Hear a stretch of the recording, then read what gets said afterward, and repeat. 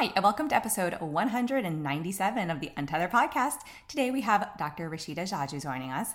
Dr. Rishita is a board-certified pediatric dentist and is the founding dentist of Smile Wonders in Western Virginia. She completed her dental education at Harvard School of Dental Medicine in Boston, Massachusetts, and continued to receive specialty training in pediatric dentistry at Children's National Medical Center in Washington, D.C., where she was appointed as the chief resident.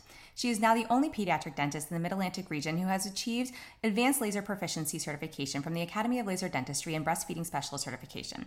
She has served on the Council of Clinical Affairs, American Academy of Pediatric Dentistry, and Examination Committee of the American Board of Pediatric Dentistry. Besides actively serving the profession as a private practitioner, expert laser dentistry provider, educator, speaker, and published author, Dr. Rishita loves going home to her loving husband, active toddler, and two adorable Maltese doggies, Kaju and Kolfi. She is looking forward to traveling all over the world again and has visited every continent except Antarctica. Quick disclaimer, all information, content, and material of this podcast are the opinions of the speakers and is for the informational purpose only and not intended to serve as a substitute for the consultation, diagnosis, and or medical treatment of a qualified healthcare provider.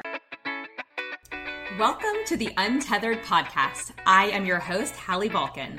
I'm a certified orofacial myologist, feeding specialist, and mentor. This podcast is all about getting your questions answered and collaborating with colleagues to bring you the most up-to-date information in the orofacial myofunctional therapy, tethered oral tissue, and airway space. I challenge you to keep an open mind and join my mission to get this information out to the masses. Let's get started. Hey, SLPs and OTs, real quick. Join me at feedthepeds.com/training for a free 5-day training the week of January 23rd, 2023. You're going to participate in a live training on how to use a screening checklist and milestone chart. You'll watch me screen my 2-year-old, and then together we will screen my 4-year-old, make sense of the screening results, make next step recommendations and referrals, and ultimately you'll learn the fastest way to launch yourself into treating pediatric feeding cases after the screening is completed. Go to feedthepeds.com/training. Cannot wait to see you there. Rishita, welcome back to the podcast. I'm really excited to chat today. Hi, I am so excited to be on. Thank you for having me. It is always wonderful talking with you, but I feel like this is a little more formal as yeah. Yeah, and for people who don't know, like we do have some shared patients, and even though you haven't been on the podcast, and I guess it's been 3 years. We was looking at the calendar, and I was like, oh my gosh, it's been 3 years. Episode 35. You were on the podcast, and now we've had a whole pandemic since we last spoke, on the podcast together. So I would love for you to share with us, obviously, since three years ago time and a pandemic, have there been any big changes for you professionally as a provider within your practice? It's a kind of a big loaded question, but I just sit here and I'm like, wow, it's been a while. Yeah. Oh my gosh. So, the last time we spoke, and we were looking up a little while ago, was January 2020. It was almost like exactly before the pandemic, right? Yes. And, if I was smarter about it, I would have listened to the previous one and then tried to see if things I can specifically carve out that are different now. But some of the things that come to mind, I feel like, I think the pandemic has really, really affected the healthcare industry. And I am a big believer of looking for silver linings and things. And I say, while the world has been affected in such a way, I do feel like healthcare has been challenged. And some parts of it, some of our weaknesses came up, some of our challenges came to the surface. And as a population, we have pivoted our services or figured out how to work around some of the accessibility issues and things like that. And unless we're really thinking about it, we attempt to delete the 2 years of the pandemic out of our mind, right? Yeah. And here we are, hopefully, post-pandemic. And to answer your question, I think our industry has changed, and digital space and being available to our patients in a virtual way has become such a big part. Before 2020, if somebody told me that I would be speaking to my patients on video conferences or virtual consults, I'd be like, you're out of your mind. How does that happen? But since March 2020, we have had to move our, sort of patient care model to incorporate virtual consults so much. Okay. Mm. So, throughout even the 6 weeks that we were all shut down, I had pediatricians, I had some lactation consultants. I had a friend from from one of the hospitals, because it's like we decided that we are going to have to shut down to control. And at that point, how naive, we thought it was going to be 6 weeks, right? Right. Or 2 weeks and then 6 weeks. My God, if you think about it, right? And so even during that time, it seemed like it was urgent enough to take care of some of the babies, because babies were still being born, right? Yeah. And difficulties were still there, although it made parents and providers more challenged by the feeding difficulties to find good compensations, how to help babies, how to help kids that were having feeding difficulties in your own way. Parents were home, kids were not getting other support. So I'll tell you, virtual services have become so integral part of our care. So whenever, throughout the pandemic and even now, whenever a mom called us, we said, okay, let's minimize the time you have to come, or number of times, or minimize the amount of time you have to come in the practice, right? So looking back, we were like, we want to make sure that you are in our office less than 15 minutes at a time and 6 feet away, and we will have the mask and everything. Of course, that's no longer our priority, but that made us focus on conversation, discuss medical history, symptoms, what support do you have, what will you do after, do you have someone that can help you, are there anything else, considerations, optimal timing, all of that discussion now we front load. Mm-hmm. And all of that, we realized we don't have to have parents come out to us with the babies and with their toddlers. The other thing that was really interesting is we could learn the comfort level of parents in their own space rather than sitting on our dental chair. So they were able to, we have ways of guiding them. How do you show me inside the mouth? Tell me, have a second adult present. And, it has evolved and everything. But we found out that parents are much more capable to be able to help identify and guide if there is any issues that are, they go to pediatricians sometimes. And many times our conversation starts, whether they're in office or at home, my pediatrician said everything's okay. And I'm like, I understand. That's great. That's the baseline. I want an okay baby. I don't want a completely compromised baby. Yeah. So that's great news. Baby is okay. Let's see, where is the trouble? Now let's move to make the quality of feeds or quality of life better. So I think virtual consults became a big part. The second thing, that was my long answer, right? I love it.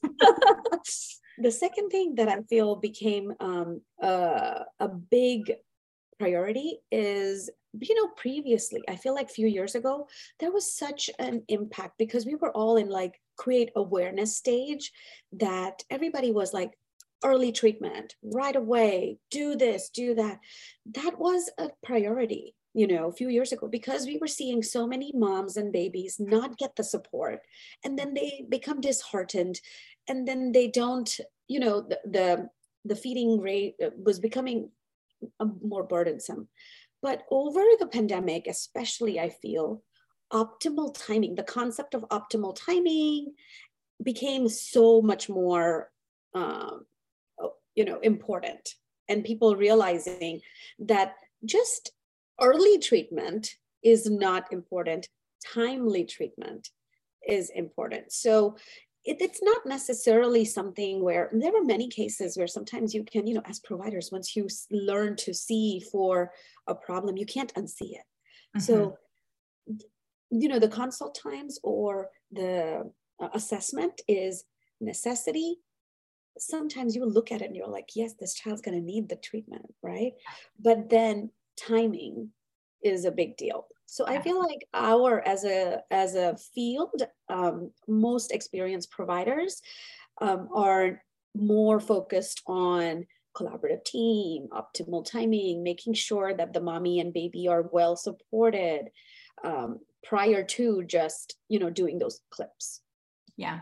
And the third thing, I guess, that has really come up lately is with more awareness is, you always mature in your message, right? So there are more people, I feel, that are more aware. There are more moms that we're not necessarily running into moms that are like, I've never heard of a tongue tie, which, you and I know we've been practicing for long enough, where initially when you started practicing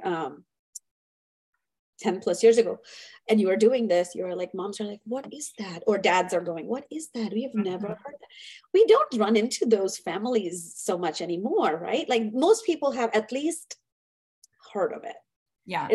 Especially with the babies, I feel like, and those populations, it's it's like our older kids now that maybe we still hear a bit of that, but yeah, our little ones, these moms are coming very well equipped with like, maybe my baby has a tongue tie, and how do we figure this out? And is this what's causing this? And do I need to get the tongue tie treated? And I'm like, well, are there any functional issues? That's all another conversation. Yeah. So there are more parents and providers who are at least in the space of, is there something, and being more proactive, right? Like, is there something in the way, let me not have my baby or myself struggle, instead of having the mindset of, it hurts to breastfeed. This is just a part of being a mom. And I didn't know why I was struggling so much. Those stories. That was me. That was me. Yeah, that was me 8 years ago almost, so yeah. There you go. So I do. And I remember you mentioning that, right? And I feel like, yes, we hear those, but not that often. We hear definitely more of moms going, I had heard of this, but I never thought it would be me. Yeah. And then the whole part about my providers, everybody thought it was a fine, baby suck is okay. And then the impact, like the importance of functional assessment. Yeah. I think don't you agree? Like in the last 2-3 years, we all have become more like adamant about, are we doing functional assessments? And are we doing this optimally? Are we doing this thoroughly? Because I will tell you, some of the numbers that actually, we did a multidisciplinary conference, and we had a lactation consultant, an occupational therapist, and myself like present the concept of collaborative team and why it's not just a procedure, it's a process. The functional assessment became a big part of, don't just say baby is okay, define okay, baby is fine. Well, baby is fine because they are healthy, neurologically sound in their development. They know to adapt. We as humanity adapt. So they are working around something. Right. But how much energy are they putting into compensating, and how long can we sustain this as they continue to grow and evolve, and further things have to compensate now to make up for those initial compensations it had to. I mean, it's a snowball effect, right? And we see that symptoms that it might seem kind of minor now tend to snowball over time into other much larger issues. And maybe not for everybody, but I always say no one has a crystal ball and knows what the future is going to hold. And if there are functional impact or symptoms now with that mother-infant dyad, or just that toddler or baby who's bottle feeding or whatever, then we should be intervening. What that intervention looks like depends on the individual child and family. But yeah, I mean, why wait? Why wait when there's a functional impact now? Yeah. And I agree with that. And then I think you brought up a great point of how we intervene. So there are therapeutic approaches, surgical approaches, medical management versus procedural management. But, keeping that eyes on the prize of, do we have good quality of life and good growth and development? So your question was, what has changed in the last 3 years? These 3 things, my friend. I love it. Yeah. It's so interesting too, because in my practice, like speaking to your first point of really going virtual, right? Teletherapy, telemedicine, assessing over virtual means. we had done a little bit with our older myo patients. And I typically would require they come for an in-person evaluation, and then we could create a treatment plan. And because they were older, we could, move to virtual therapy. And then we would maybe have them come like once or twice during their therapeutic process to do check-ins. And also at the end before we officially like dismissed them from, the therapy. And parents love that. Like this, again, pre-pandemic, they loved it because traffic in our area in the DMV, back then, it's awful. It's not something anybody wants to have to drive their kid to on a weekly basis. And, something that should take you 20 minutes takes you an hour and 15, and it's not feasible. And I think part of it was like, we were trying to make it more accessible and more consistent for some families. And I found, I was like, I love it. I feel like the child is not exhausted and they're more on. And by the time they drive in the traffic and get to you, my gosh, everybody's just like toast, like they're done. And so, when this started to happen with the pandemic and everything, we quickly shifted to offering virtual. And I tell people, I'm like, I counted the numbers. We lost 50% of our patients overnight because think about who we're working with. We have a lot of children who have different diagnoses and who are medically complex, and maybe whose parents work full time and they can't sit next to their child who can't sit alone at a computer. And then there was kids trying to navigate school. And I mean, there was just a lot going on. And so we found with the families who did do it, and then we started to have families call us for virtual who hadn't worked with us previously. I started to really fall in love with it because I noticed a trend of more commitment, more responsibility on the side of the family, really taking on the responsibility of being that therapeutic partner to the child across the screen from us. Cause we were, we're here to guide.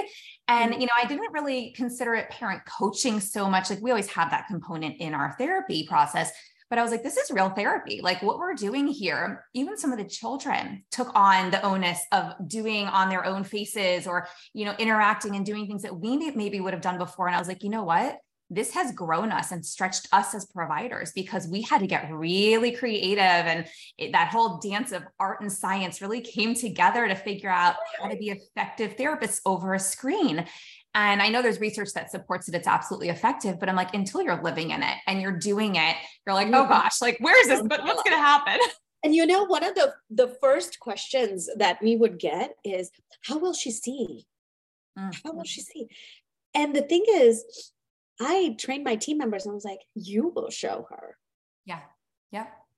Empowering the parents. And, I think their recognition of, oh, this is a concern is so much real to them because their hands are in their baby's mouth or their kid's mouth, trying to say, see how difficult it was for, elevating the lip, see how easy it is to do the lower lip, even though the jaw's moving, and then see how hard it is to get that tongue up away from the floor of the mouth, and them seeing it. Yeah. And then of course we do have the in-office assessment. So I'm like, when you come in the office, we will confirm it. I will be doing the digit assessment. I will check their swallow. I will see if there's anything else, if there are any cheek ties, any other parts, but let's make sure that we have done all the pre-work before we have you come. Yes. And what has been amazing is being able to do the pre-work and feeling by the time, because I always say, by the time you come for the procedure, we should be all on the same page. We should have a plan of how we're going to support this baby afterwards or child afterwards. We're not doing considerations. It's not like you're having to make a decision about a procedure in front of the doctor. Yeah. You know about this. I have told you, you have done your part. So in our office, we have one of my team members kind of goes through like some educational intake, all of that. And then she kind of walks them through, this is how you're going to do. One person becomes the camera person. One person becomes the demonstrator, flat surface, this, that. So she does a little setup. So by the time I am talking to them, parents know where to position themselves, where to sit, where to show me. And then if it is truly a concern, that tells me these parents are going to have a hard time with aftercare. Yes. Yeah. And we've had parents send us videos, which we were doing even before the pandemic, because to your point with getting them ready for a procedure, we don't want anybody obviously going in who's not ready, number one, but we also want to make sure the parent feels like very confident and not fearful over doing the active wound care. And so based on the provider we were working with, once the provider would say, okay, here's your pre-op instruction, like here's the active wound care we want you to do, we would then kind of help step in because we were seeing them weekly and go, all right, I want you to show me. And and when we would notice that they were very apprehensive, or they're like, I just don't want to hurt my child, or the child's not letting them get in their mouth, that also helped us shape our therapy so that we could work towards that goal. Like we can prep the child all day long to get their tongue ready for release, but if you're not going to let someone in your mouth afterwards, why are we even doing this? Or do we need to consider sutures? It's like, that's a different conversation that we need to go back to the release provider to talk to, Yeah. And what is interesting is how much we, as a dentist, I think, we always talk about dental phobia and how parents' emotions, kids get. So if you think about pediatric dentistry, you always think about managing the parent perceptions and parents and this and that, because that's how children don't know to be afraid, but parents are. Feed off the energy, for sure. If the parents go 3 times, is it hurting? Is it hurting? They're going to be like, man, this is about to hurt me, know? So, but in infants or in a soft tissue type thing, I think we didn't make that as much of a priority of like that, getting that parent phobia down of going into your child's mouth. Is he going to bite my finger? No, your child is not going to bite your finger on purpose, but you have to figure out how to. And when parents say, is he going to bite my finger? How do you brush their teeth? Like, right. Is this happening? Like, I get a very good, insight on how they are stabilizing for normal oral hygiene things, and then how that is going to translate to food management or access. Is the child not even allowing parents? Oh, no, he doesn't like lifting that lip up, so we try to stay away from it. Oh, why don't we lift it up? Because there might be cavity there, So those are the types of things that kind of came up more, which used to happen in our office, but it's like us guiding it. Now it's like parents being able to tell us. So, you mentioned something about how, you would do a few sessions, have them come one time, and then before they graduate or before they move on, you have them like a final thing, which is a great, I think, hybrid model, right? Yeah. And we offer it still, it's one of those things. That's what I was going to say. Do you still do it, right? Yes. I mean, some families are very adamant. They're like, we are over virtual. We only want an in-person therapist. Do you have somebody available? And I'm like, yes, the team is back. Like we are fully, and we have been for a while, but like, then you get on the flip side, you have families who are like, I don't want anybody in my house, or they're like, I have a heated garage. Are you willing to sit outside in my garage with a mask on and work with my child? And I'm like, well, I can ask my team, but no promises. Like it's winter, we really tried to work with families, and we had a lot of families where we were working in like external, like outside or heated garage classroom setup type situations, because we wanted to bring care to the family still and do it in the way that made everybody feel comfortable, whether that was the therapist and or the family. Most people, I think, have moved beyond that and are happy to have us, back in the preschools and daycares and homes again. But then just convenience, like germs aside, right? Convenience and consistency, even if a child or a parent is sick or somebody, we can still offer, if it works with a schedule, since our therapists do travel, we can still offer, a virtual session that week possibly, or, we do try, and like, it's a great solution now that we really did not take advantage of as much before the pandemic. And I think myself and maybe 2 other therapists who were doing myofunctional therapy were the ones who did a little bit of this here and there pre-pandemic. And then it was like overnight, I had a whole team of like 22 therapists that were like, oh my gosh, like, I don't even know how to do this. Right. Like, teach me your ways. And I was like, I am not the one who's going to do like fun games on a computer. Let me have one of the other therapists on the team teach you about that. I was like, but I can teach you how to assess feeding. I can teach you how to assess for, tethered oral tissues, and how to like, work with the families on myo stuff and all. I was like, that we can do, but the rest of it, I'm going to pass on to someone else. That's true. Some of the doctors that I train, sometimes I also now incorporate, how to do an assessment, how to guide parents. What are you looking for? What are the signs? Functional things on virtual as well. And then, what was also interesting, and I don't know if that happens for you, is moving some of these parents and patients to virtual opened up office space now for parents and patients that needed to be seen in person. So during the pandemic, and most of 2020, what we would do is my healthy patients, we were seeing them virtually first and then having them come for shorter appointments and things like that. So now that opened up my schedule for some of my special needs patients who lost all their services. Right. So just at school, they used to brush, but they don't allow me to brush. I had kids coming monthly for cleanings because they were not. And I would think, is this since last month? Is this the first time? Yeah, that's a long time to, doing that. Like, but so we routinely have my special needs patients now are able to come more frequently. That's really for cool. services or patient, I shouldn't say special needs, any patient that need us to be able to see them more frequently for things that we have to be present for, are able to come more often because we have this side where the patients that actually, and patients were driving 3 and 4 hours before. I would, before the pandemic, we would have patients that would come stay overnight because Weston's right across from our office, do the consult, and I'm telling them you need to do this, this, and this, or they hadn't done a lactation visit, or they needed mom supply was not at the place where we could move on, or they had some asymmetry, some other extra oral things. Now they've driven 3 hours. Right. And we are telling them these things. So now they have to go back. I give them, resources, and then they have to drive back up.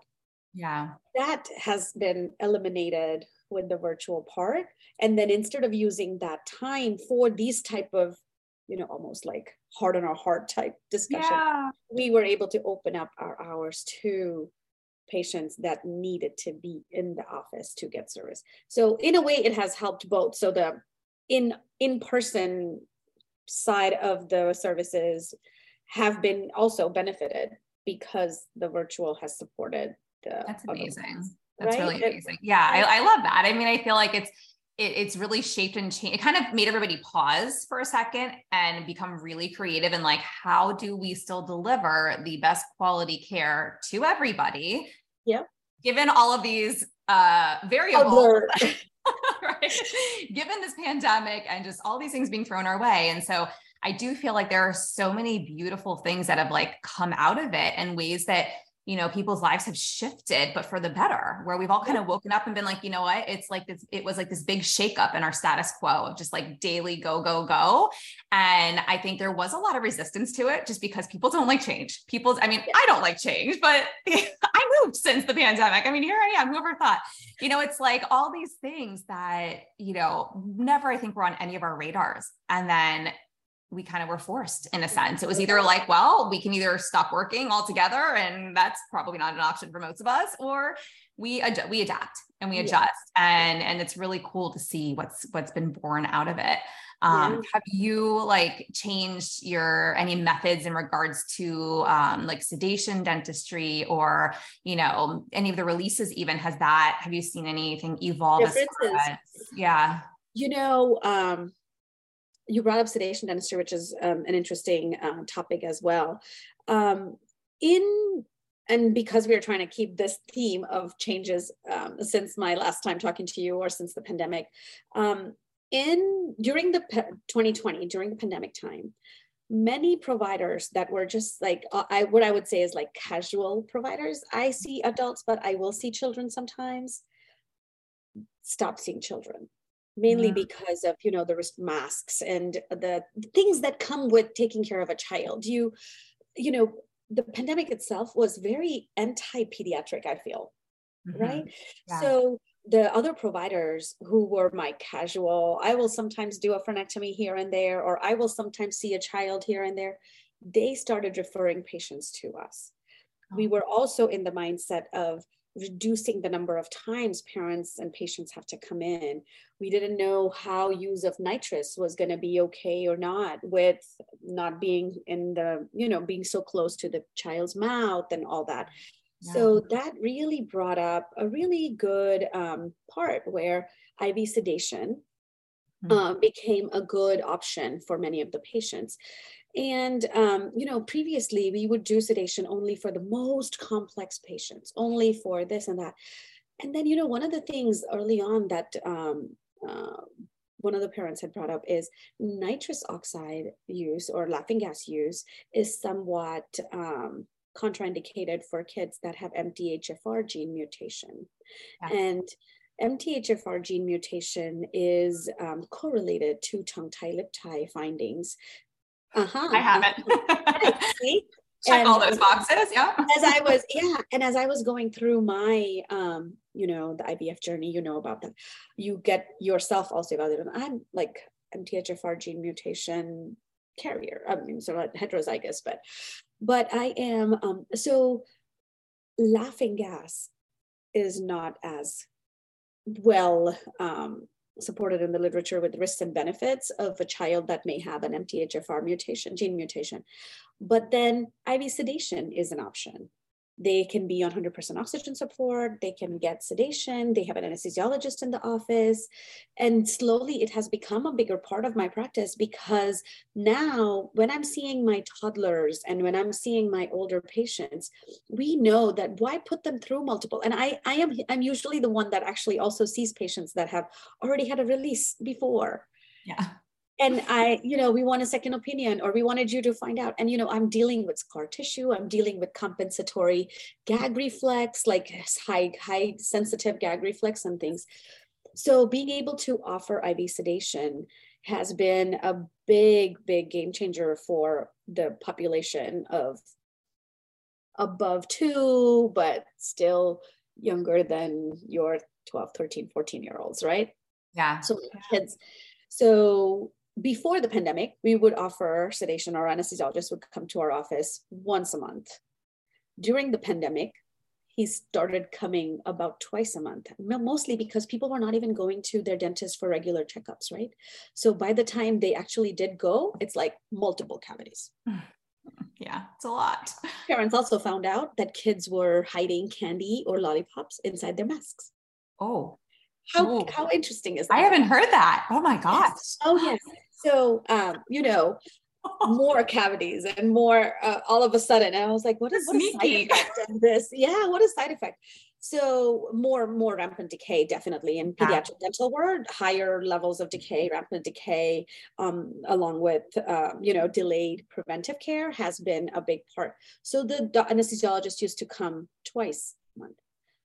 Now he comes 3 times a month. Okay. So between 2020 and, soon approaching 2023, we have figured out ways and benefits of being able to serve more patients in fewer appointments, more reliably, rather than there were many practices. We never did oral sedation, but there are some practices that used to do oral sedation, and then the kids would kind of just cry through it, but they won't remember is what we would think. But now parents are more providers are recognizing, if a board certified anesthesiologist is present, Dr. Rishita is doing the procedure.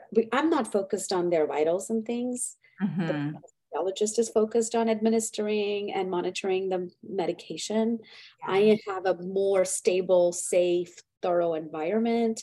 So sedation has one of the other bigger things that I feel like more toddlers and more children that may have had a difficult time previously to be able to tolerate a procedure. And, you were talking about, do we need to go sutures or do we need to do this? All of that is much easier.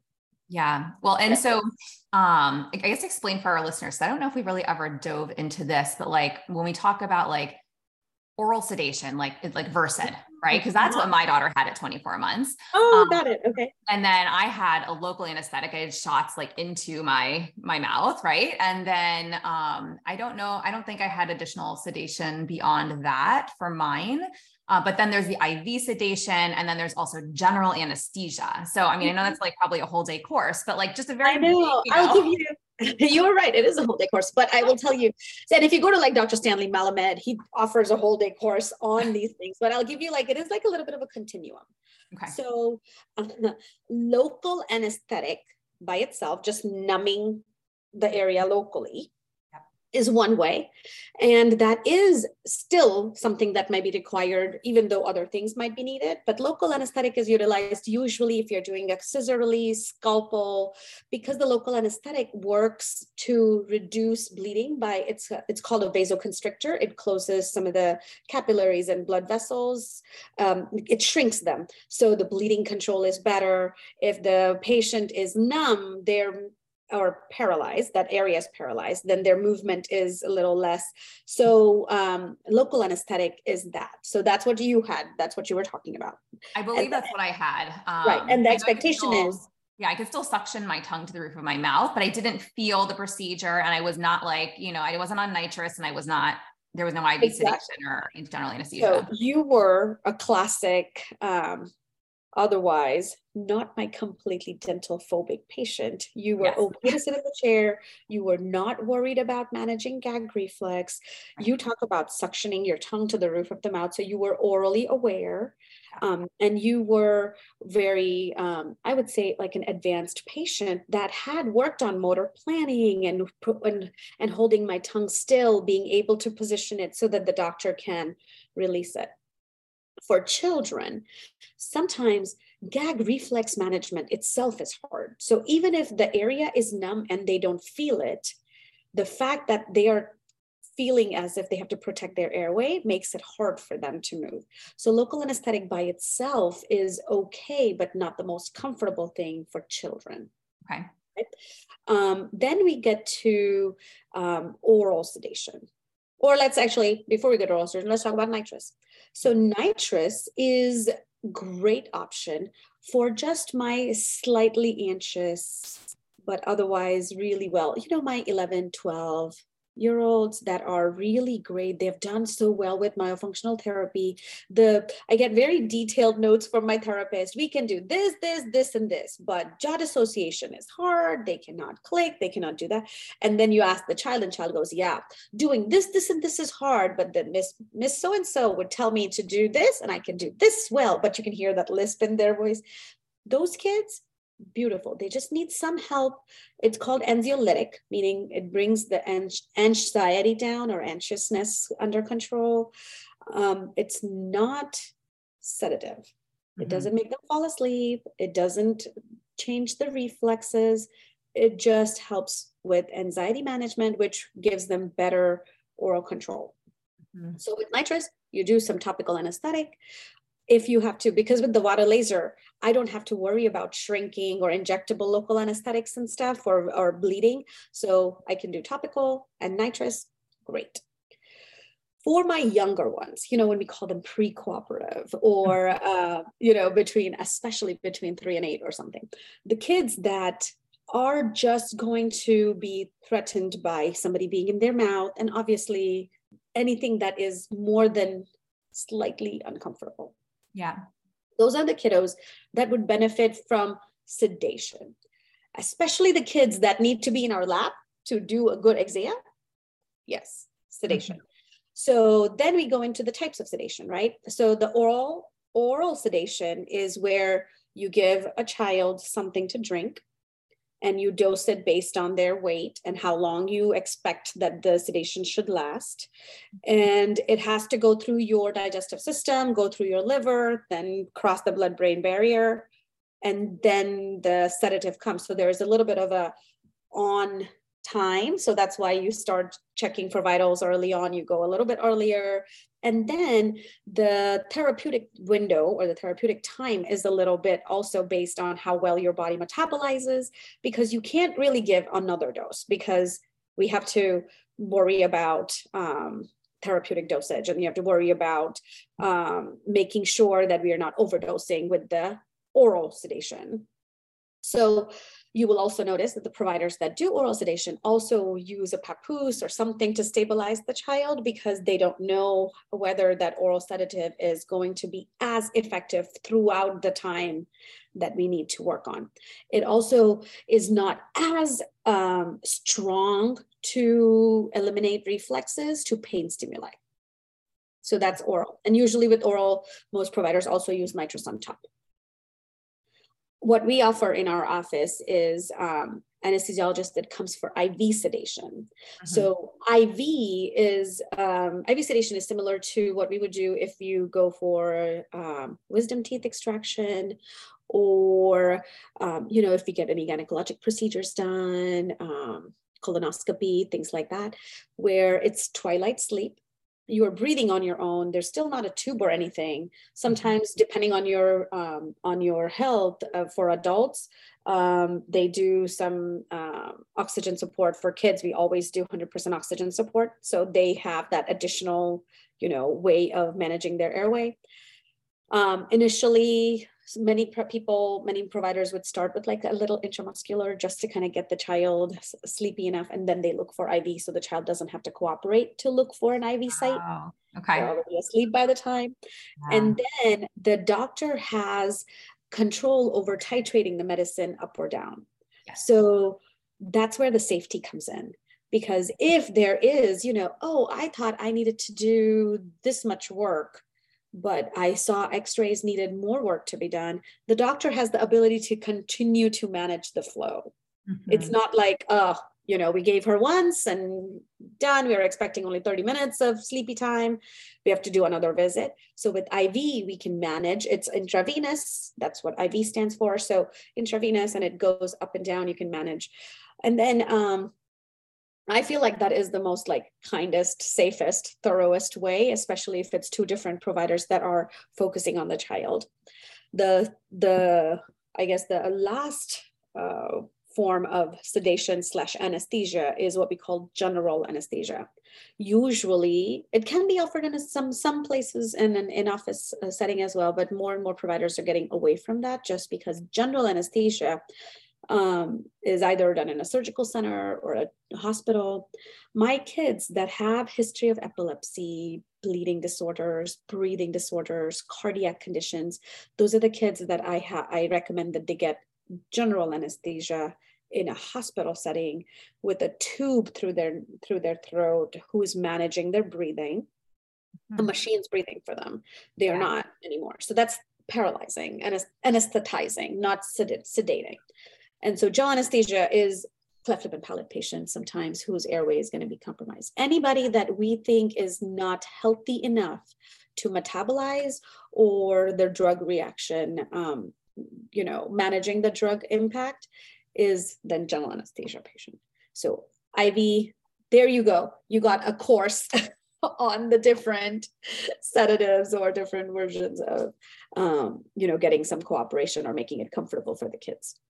Thank you. Yeah, that was helpful, because I think that a lot of not just parents, but therapists are like, I'm not really even clear on what's being done. And I'm like, well, this is a conversation. Like, I know you and I recently, not so many months ago, it's like, okay, what's the latest and greatest? Like, what are we doing in office? What are we offering parents? Just because we're not going to educate the parents on that, but I'm like, we should know, because the therapists will come to me, and we do a lot of collaboration in our practice, even amongst the team. And so we'll talk about cases and next steps. And a therapist will come to me and say, oh, Dr. Rishita, their office referred this patient, and we're getting them ready for their release and everything. And I'm like, okay, well, what are we working towards? Like, are we thinking, what did her office say? Did they say that we're thinking they may need a certain type of an anesthetic? Are we talking sutures or no sutures? We don't know what to work towards or help the family with if we don't have all the information. And that's why I was like, let me get on the phone. I feel like things have changed, even though I'm not treating this patient, let me chat with you and find out what's the latest. And so that, but that's so helpful to have those conversations, and obviously to have a provider like yourself who's so, collaborative, and who really does want to communicate with every single team member to the extent needed, so that we can make sure we're providing the best for these families. I know that's not always the easiest thing to, one, find a provider who does what you do, and two, who is willing to collaborate, even though they do what you do. So first of all, thank you for that, because I think that really, it brings the best outcomes for everybody. Thank you. And, I know you thank me, but I have to thank the team, because like I said, I think it's a procedure that I can perform, and it is my responsibility to do it completely, safely, thoroughly. But then how that procedure translates to proper function, because they have been adapting all this time, and now we have to train them to really, you can do this better. You have to do that. Yeah. So when you or your team reaches out to say, how can we help prepare towards a procedure? I'm like, thank you. Because now the procedure is going to be more successful, because what I do can be successful anatomically. There was a restriction, there is no longer a restriction. But then, is it successful functionally? Right. Will come only by working with skilled therapists who help kids translate the abilities to skill, right? You know, how many times do we see kids that parents go, well, if you ask him to say R, he can say R okay. But he cannot say the words that have the R sound in it. Okay, you're like, well, how is that functional, right? Like, let's discuss this a little bit. Yeah, but he can say R just fine. Okay, so what is the problem? You know, so sometimes the difference is the child able to do something, or can they do it without having to put their thought process? Some things, if we are constantly thinking about all the involuntary things that we are doing, how compromised are we, and how can we do function the other way? So breathing, eating, sleeping should be parts of life that we shouldn't have to put resources towards doing. Those things are restorative. Breathing, sleeping, eating should be helping us function better. But if we are having to work to breathe, sleep, and eat, then get help. And you guys can make that possible. I can provide the abilities, but I do know that a skilled therapist is going to make that child now use their lip, tongue, mouth better. Yeah. So it's both ways. We can have a mutual admiration. It's fine. Yes, absolutely. Absolutely. I'm so appreciative of that, because it's one of those things that I preach so often on this podcast. Like, everyone comes on and I feel like a lot of the conversation tends to cycle back to best patient care, collaborative team approach. What is the optimal time of a release if we're headed there for this patient? And, I'm like, one of the things that I stand by is families who are like, well, why are we going to do this therapy if we don't know if we need the release? And I'm like, because this therapy is necessary whether we're having a release or not. It might shift a little bit if we're headed towards a release to help you prep for that procedure. But we're also, especially for like the borderline cases, and like sometimes things appear to be a tie, but there's other things going on that kind of mimic a tie. And we're not, we don't want to do a procedure if we don't have to, but also if it's necessary and, recommended after we've spent some time together therapeutically and we're not really making progress, that's that conversation. Okay, let's have that consult, or, move forward having followed that initial consult. And I love that you brought up the speech side of things, because these kids who have been in speech their whole life, and when I say whole life, I mean, like, they're 12. Their whole life. Of their life. They don't know life outside of having to go to therapy. No. And I'm like, and the parent says to me, nobody's ever looked in their mouth like that. Nobody's ever asked them to move their tongue like that. Or maybe they had them like wiggle their tongue around and stick it out, but like nobody's spent an hour with them asking me about all of these things and reviewing this intake you had, this very thorough intake you had us fill out before we ever saw you. And, now I came for a speech eval and you spent maybe 10 minutes on speech and 50 minutes on all this oral function stuff, right? And I'm like, well, yeah, I'm also going to probably venture to guess that you may not be chewing and swallowing your food properly. You don't know that's a problem for you. And that doesn't have to be like our initial conversation right now, but I'm going to tell you, we see a lot of consistencies and patterns amongst children who have oral anatomy that presents a certain way. And it's, I think the biggest struggle for me is that my profession seems so split down the middle on this topic. And to me, I'm like, don't you want to help the child sitting in front of you? Do we want to keep them in therapy for the rest of their life, coming back on and off for 12, 15 years? And then even as adults, they come back, because then it's like, if you have to speak for your job and you have a lisp, and, it blows my mind to see how our approach can help these children and how quickly it helps them be done with therapy, right? Exactly. Versus just that's the whole thing. It's like the definition of impediment is not there. It's only if you are diagnosed at speech delay, then you feel like some people will be like, okay, let's try to help. And then also, I think I have heard mostly people try to like provide diagnoses that I'm like, apraxia. this, that. When that comes up, I go, okay, I think that might be there, but I also see that the mouth is just not functioning. But one of the cornerstones of being a speech language pathologist, okay, is that we are supposed to differentially diagnose. And to see how overly prescribed the term of childhood apraxia of speech is. I'm not downplaying it. It is real. It is a real thing. I agree. But I have seen a lot of kids come in with autism. I've seen a lot of kids come in with apraxia. I've seen a lot of kids come in with a whole host of different diagnoses that, guess what? A year later, after working with us, they no longer present as a child with any of these diagnoses. And I'm going, I just feel like they didn't have that differential diagnosis with anybody prior to coming to see my team. And that's the thing that just gets me, because parents, it's like dying a slow death when your child gets a diagnosis and trying to make sense of that. And, I don't look at children who are diagnosed with something as having anything wrong with them.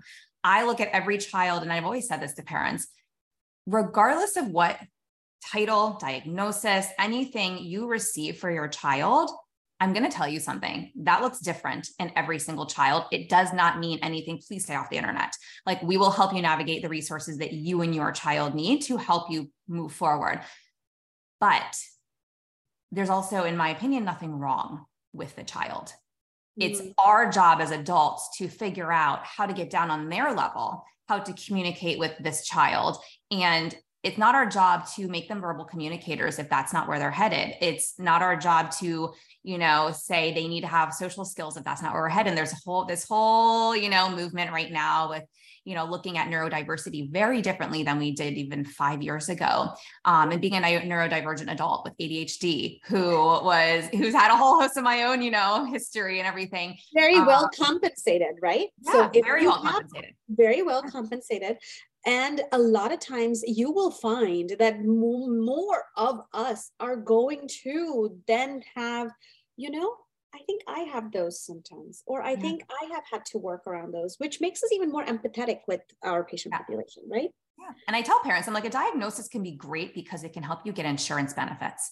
Yeah. So let's not let it take over our life. Let's use it to get the resources. Right. Let's use it for that. Not use that as a barrier to getting out of it, like getting outside of that box. Yeah. Yeah. And I'm not downplaying either how a parent feels or the journey they go on, because I've talked to a lot of parents, friends of kids who have different diagnoses, and it is a life-changing thing that they never anticipated or expected. And so I'm definitely not downplaying that from the parent side of things. But I think that the way that our medical system approaches a diagnosis, like, you hear a child has autism and someone doesn't want to see the kid. And I'm like, wait a second, that doesn't tell you anything about this child. Like, that's where I'm going with this. I don't want anybody to misconstrue what I'm saying. It's that we really need to look at who the child is, how, and maybe they're not the right provider for them, but that's exactly what I was going to say. It's can we meet the child? Can we see if this child is someone that is going to walk into our office and connect with us, and that maybe we can work with them, because there's such a range of neurodiverse individuals out there. Like, we don't know who the person is based on a label. You're so right. And I think that that can apply to more than one field, because how you said, if somebody doesn't deal with autistic children, great that that, because you shouldn't be. Yeah. Because you will have recognized that you don't have the skill set to be able to cater to those. Yes. But to be able to say, I don't work with them, but it is incumbent upon us to have resources to send them somewhere. Yes. You see what I mean? Absolutely. I don't do orthodontics in my office. Yeah. Because I am busy with what my skill level is. Yeah, but if there are parents that ask me, my specialty, right? But parents ask me, I take N number of hours of continuing education and things like that for providing comprehensive feedback, right? So I will say, I don't do that, but I can give you some names of providers that we have mutual patients with, or that I have met in a CE event, or that, so saying that, if acknowledging that this is not my specialty, is, I give you that, right? I give you, as a colleague, I give you respect to say, yes. However, I do, and I think both of our alarms are going off. They've been talking for a while. So, but I do think that one of the things is, I don't want to step in and just do something. And I hear this a lot. And some of my ENT friends, I have friends that are ENTs that I debate with. Yeah, this mom really wanted me to do it, so I took care of it. But I think, Rishita, I might have to send them to you, because they have to, I feel like there might be something else going on. Why did you do it? That's pump the brakes. How about like, we're not doing this today? Don't we have an ethical responsibility? Let me tell you to go someplace where I don't feel. So that's where I feel like it's a double-edged sword. Sometimes you dismissing that I don't see a problem is different from, I don't see a problem, but I know you're having a hard time. Let me send you somewhere. Or I don't take care of kids that have autism, right? Versus saying, yeah, you can't come here.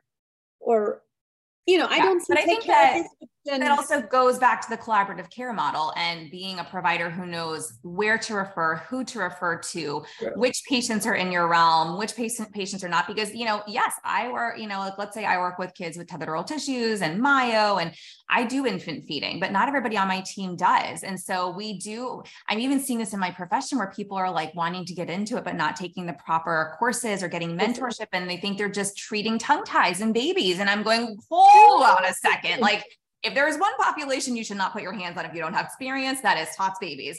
Like, let's just put that out there, and now we're seeing a lot of hygienists start to step into treating, tethered oral tissue babies and calling it active wound care and pre-op and post-op. And I'm going, okay, pump the brakes again, because that is feeding therapy. And like, that's a whole nother episode, but it's, I've talked about that before, but it's, it's definitely prevalent across certain populations. And I just think, I'm like, as a provider, I hold myself responsible for my choices. And I also feel that I have an ethical responsibility to my patients, myself, my profession, and I'm like, where do we get it? I just feel not we, but like so many people have moved so far away from that, just under the guise of trying to be helpful or help that patient or parent that's sitting in front of them in that moment. I'm like, you are doing more harm to them than you realize.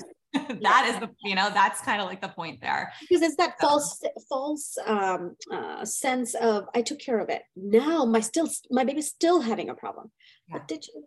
It's like, we didn't really take care of it. And I'm so sorry to be the one to tell you that we're kind of starting from ground zero here. So and those are the conversations that have actually also increased in the last 3 to 4 years, honestly, because, during the pandemic, many of us and many providers did take some of these CE courses and did take some of this, you'll hear many providers go, during the pandemic, I had my team get trained for blah, blah.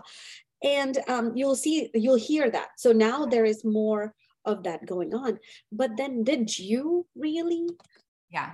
Well, and also to that point, I'm hearing a lot of, but they're teaching feeding in dental courses. And they're teaching this. And I'm going, okay, one, who taught it?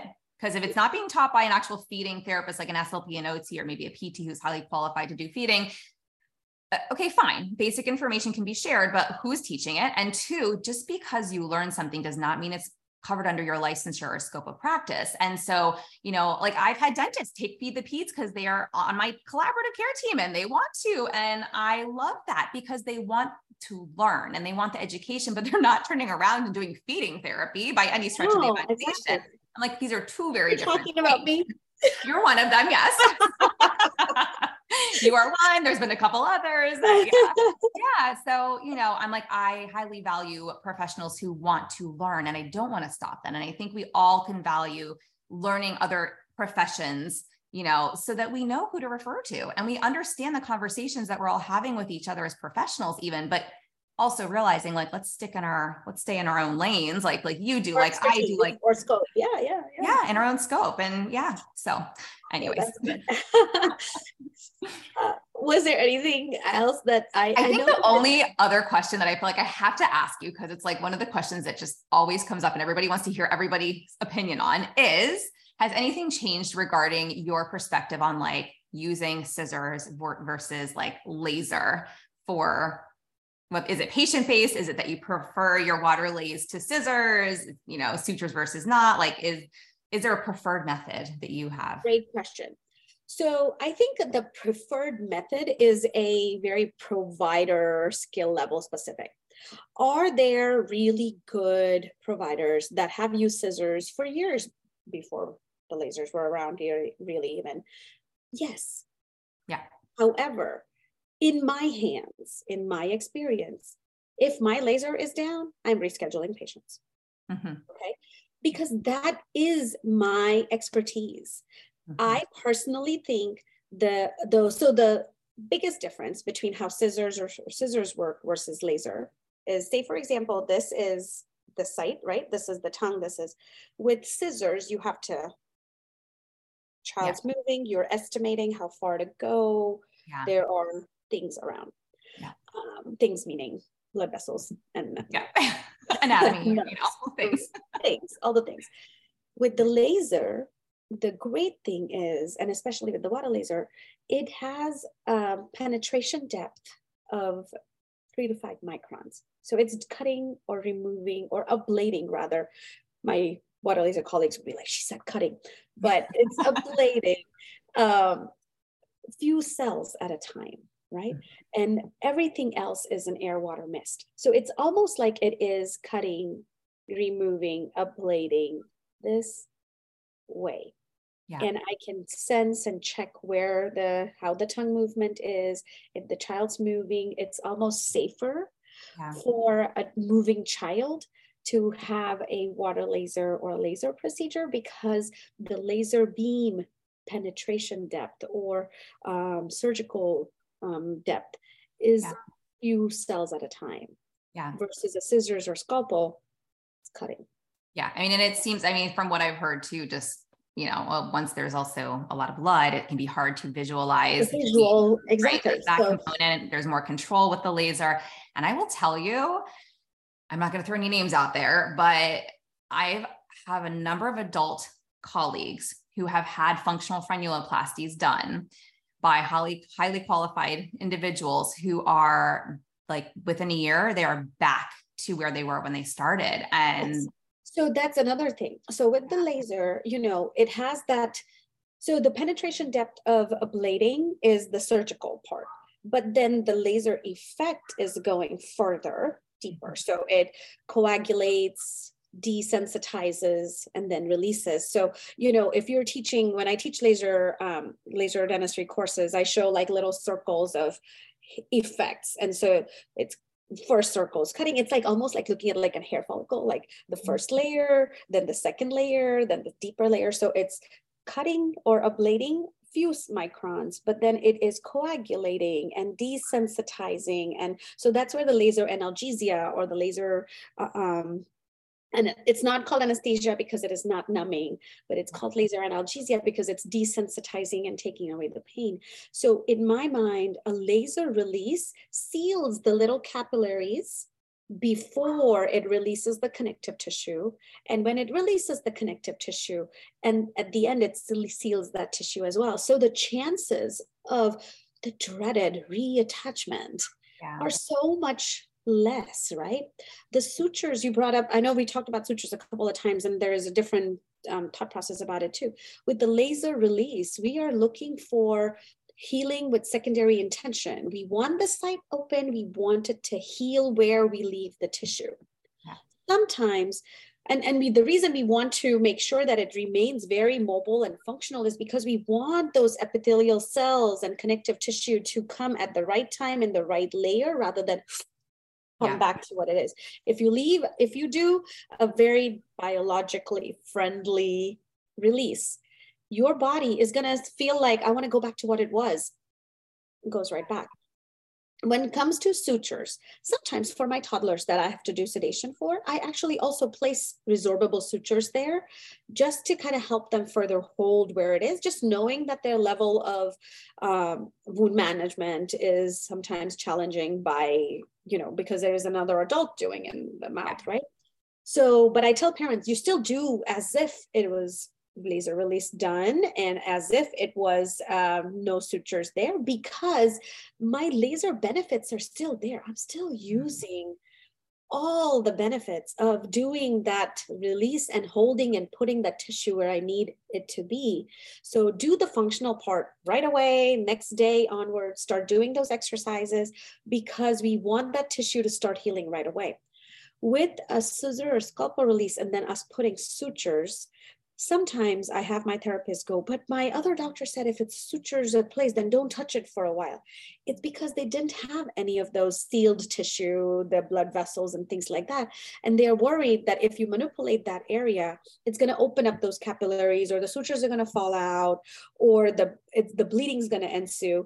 So that's where some providers will say, don't touch the site that has sutures, because they're worried about heme management or bleeding management. And that's why they say don't touch it.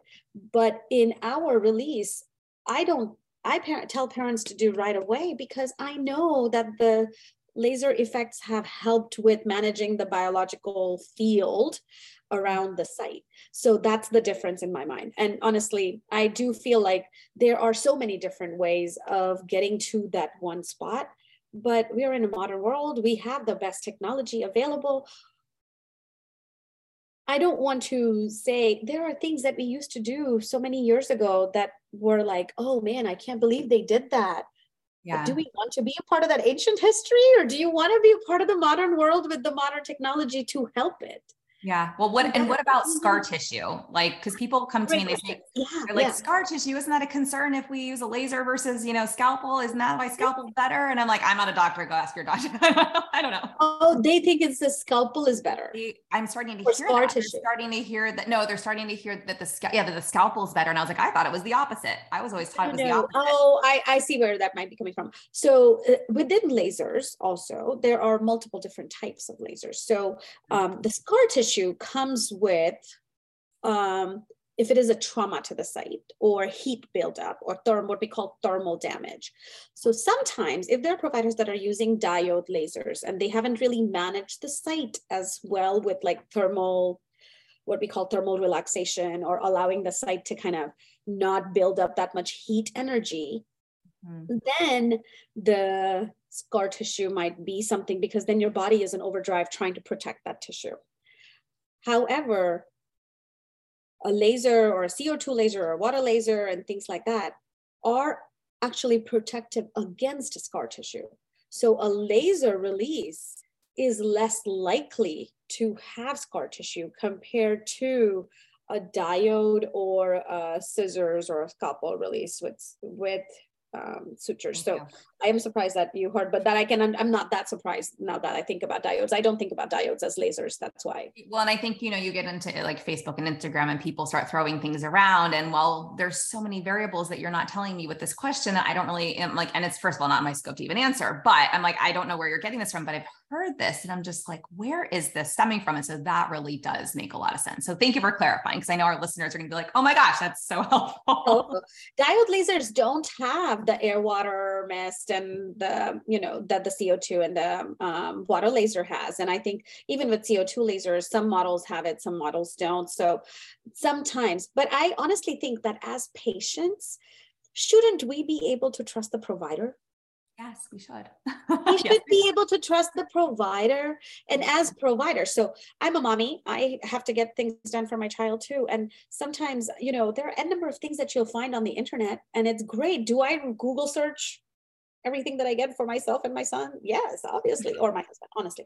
But at the end of the day, should I feel like I can ask my providers the question, and they should be able to give me clear answers that I can understand?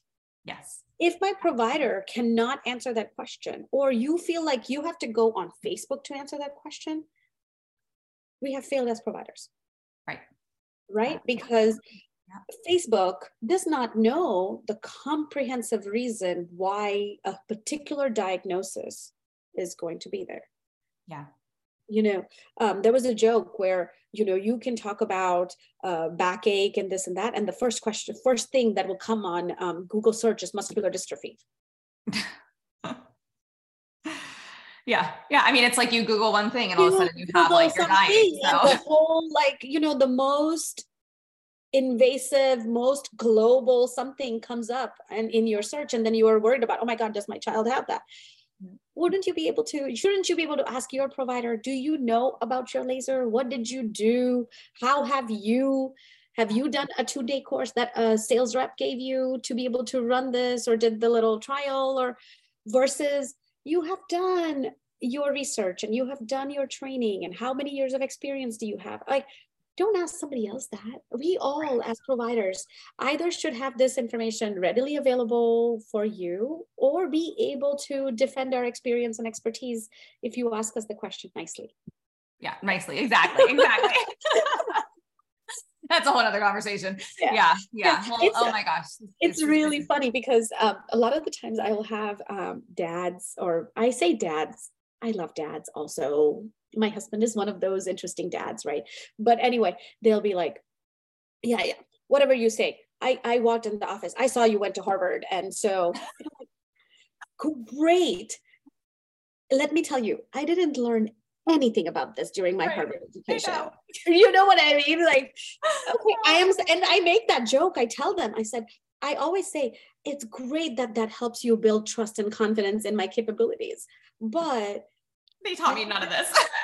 I learned all of this after my Harvard education. You know what I got from Harvard is probably an open mind to learn, to continue to be, give back to your community and, don't just like have a private practice and do this, be in academia, teach, organize dentistry and all that.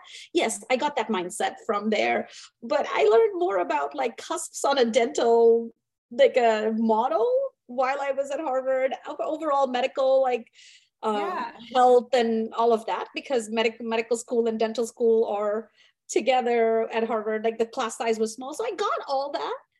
Infant oral health, learned a lot after. So this is infant feeding period. Pediatric feeding, 0. Adult dysphagia, yes, got lots of that whole course, but pediatric, like any pediatric, none. I mean, no tongue tie, no oral motor was kind of like, here's all the articles that oral motor is like, and so it's non-speech oral motor exercises don't work. And I'm like, well, that's not what we're talking about here. This is okay. All right. Forget it. All right. Move on.